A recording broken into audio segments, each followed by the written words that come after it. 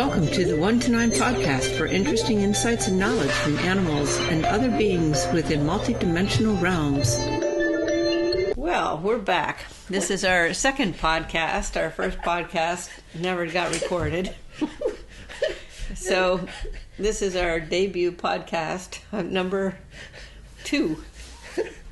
I'm sitting here with Diana, and I'm Karin, and we were talking about viruses and bacteria. Viruses and bacteria and how they have consciousnesses and how to talk to them and what you can do with them.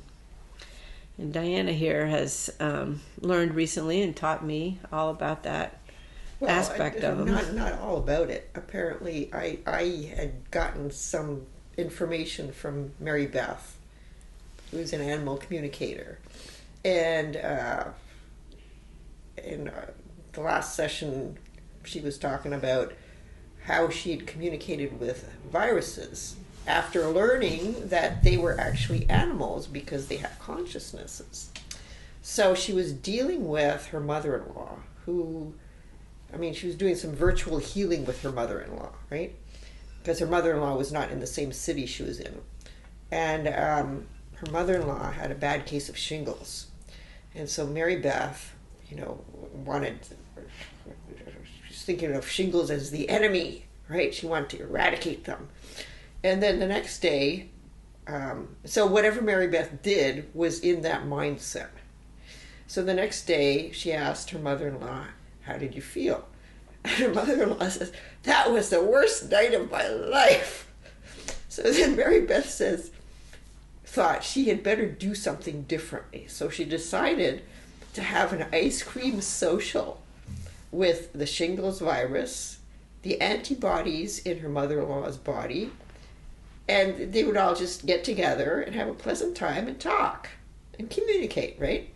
So there was ice cream, there was iced tea, and various other things that you get at ice cream social, right? And that makes perfect sense because viruses and bacteria and stuff love ice cream. They love sugar. Right. So anyway, they were all having a good time, right? And so she's telling them, we're not your enemies. We don't want to kill you, right? We just want Pat, who is her mother-in-law.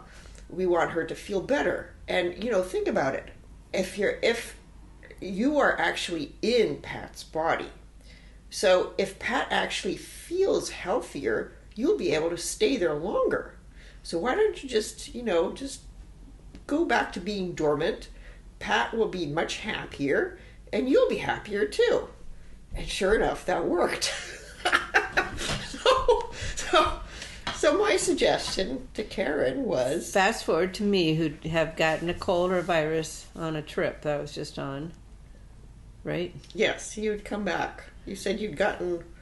I started to get something while I was in California, in Big Sur, California, and then had a long flight back with lots of time changes, and when I got back I was feeling pretty lousy, even though I had all my herbals and tinctures with me. Oh, any kind of travel is really hard on your body. And this is not to mention the time difference also. Oh yeah, we lost 4 hours. So and so of course I called Diana as soon as I landed. I said, "Diana, help." And so I thought about Mary Beth and the viruses. And so I suggested to Karin, why don't you just talk to the viruses and tell them, you're not trying to kill them. You just want them to move on. There's greener pastures elsewhere. And it kind of worked. Yeah, it kind of worked. I think the viruses are moving on. I still have a lot of congestion, but I think was still pushing myself too hard. A little background on me. I've been kind of in and out of being sick all year, so I'm a little easily frustrated by anything coming my way. I normally don't get taken down so easily by a little tiny virus. However, just tonight, my lungs felt a lot more congested, and I said to Diana, they feel a lot more congested, and so let her tell you what she did. Yeah, okay, so this was what I was talking to you maybe about an hour ago. And I thought to myself, let's see if the little guys can help.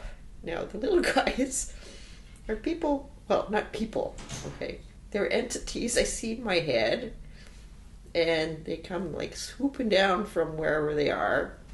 And I call them little because they're actually not human size. They're kind of maybe like 2-3 feet tall. And basically, what I see is their heads, which are like flesh colored, and then everything else is just like a billowing white robe. And so I asked one of them to come down and help like vacuum up the stuff that's in Karen's lungs. And that was when I was talking to her on the phone earlier. And now, Diana has permission to work on me anytime she wants. I will say that. She doesn't just work on people randomly. No. Yeah, that's right. You have to ask permission to actually look into their bodies. And the vacuum part of it is kind of funny because Karen was one of the first people, maybe the first person I worked on when I found that I could see these white-robed figures, the little guys. And I can't remember if you were the first one or the second one. But anyway, you had some really, really bad pain in your shoulder and neck. And so, I asked you if I can, look into your body. And I saw this kind of like black gunk there. So then I asked the little guys to come down. And I don't know, there were like 3 or 4 of them. And they came down and they looked at this and they had a vacuum cleaner with them, right? Then they started vacuuming up the black gunk. And Karen said that she could feel it going away. Oh yeah, my shoulder dropped 2 inches. It was totally able to move again, and the pain went. I can't remember if it went away 100% right away, but it eventually went away 100%. I think I even asked the little guys to continue to work on it. Just Diana had explained to me what to do, so I knew that they were busy doing it. But one of the things I find fascinating is I know when I have these pains that there's some kind of, something that needs to be released from my body. My body's very sensitive to everything. My body has very sensitive to everything, really, and every time something is ready to be released from my body, I just get a pain in my body and I have to let go of it. And for a long time I was trying to find out what the pain was from, if there was a trauma associated with it. And so it's really nice to have people just go and vacuum up the dark energy instead of worrying about what the story is behind it. That's kind of makes it a lot easier. Yeah. Who knows? I have like many people, situations that you think are resolved, and it turns out they're still harboring somewhere in your body. Right. Whatever it is, it's like either entities or some other thing that's just in your muscles and whatever. So, yeah, which reminds me of something that I had perceived in my husband's body. Which reminds me of something I had perceived in my husband's body. Not that he believes the stuff, he believes some of it, right? Yeah. So anyway, at one point, I was kind of like looking at his body, and then I started pulling out these paper-thin white sheets from various places, and they were like in his muscles.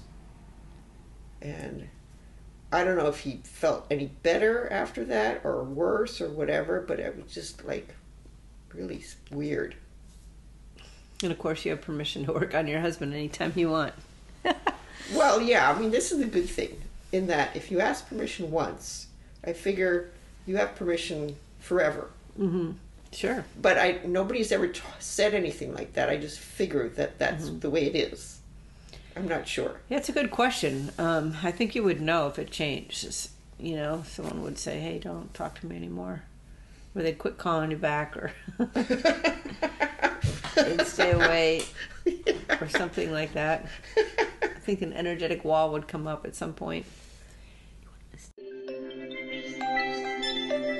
That's all for this episode of the 1 to 9 podcast. Thank you for listening, and please sign up for our newsletter at 1to9podcast.com.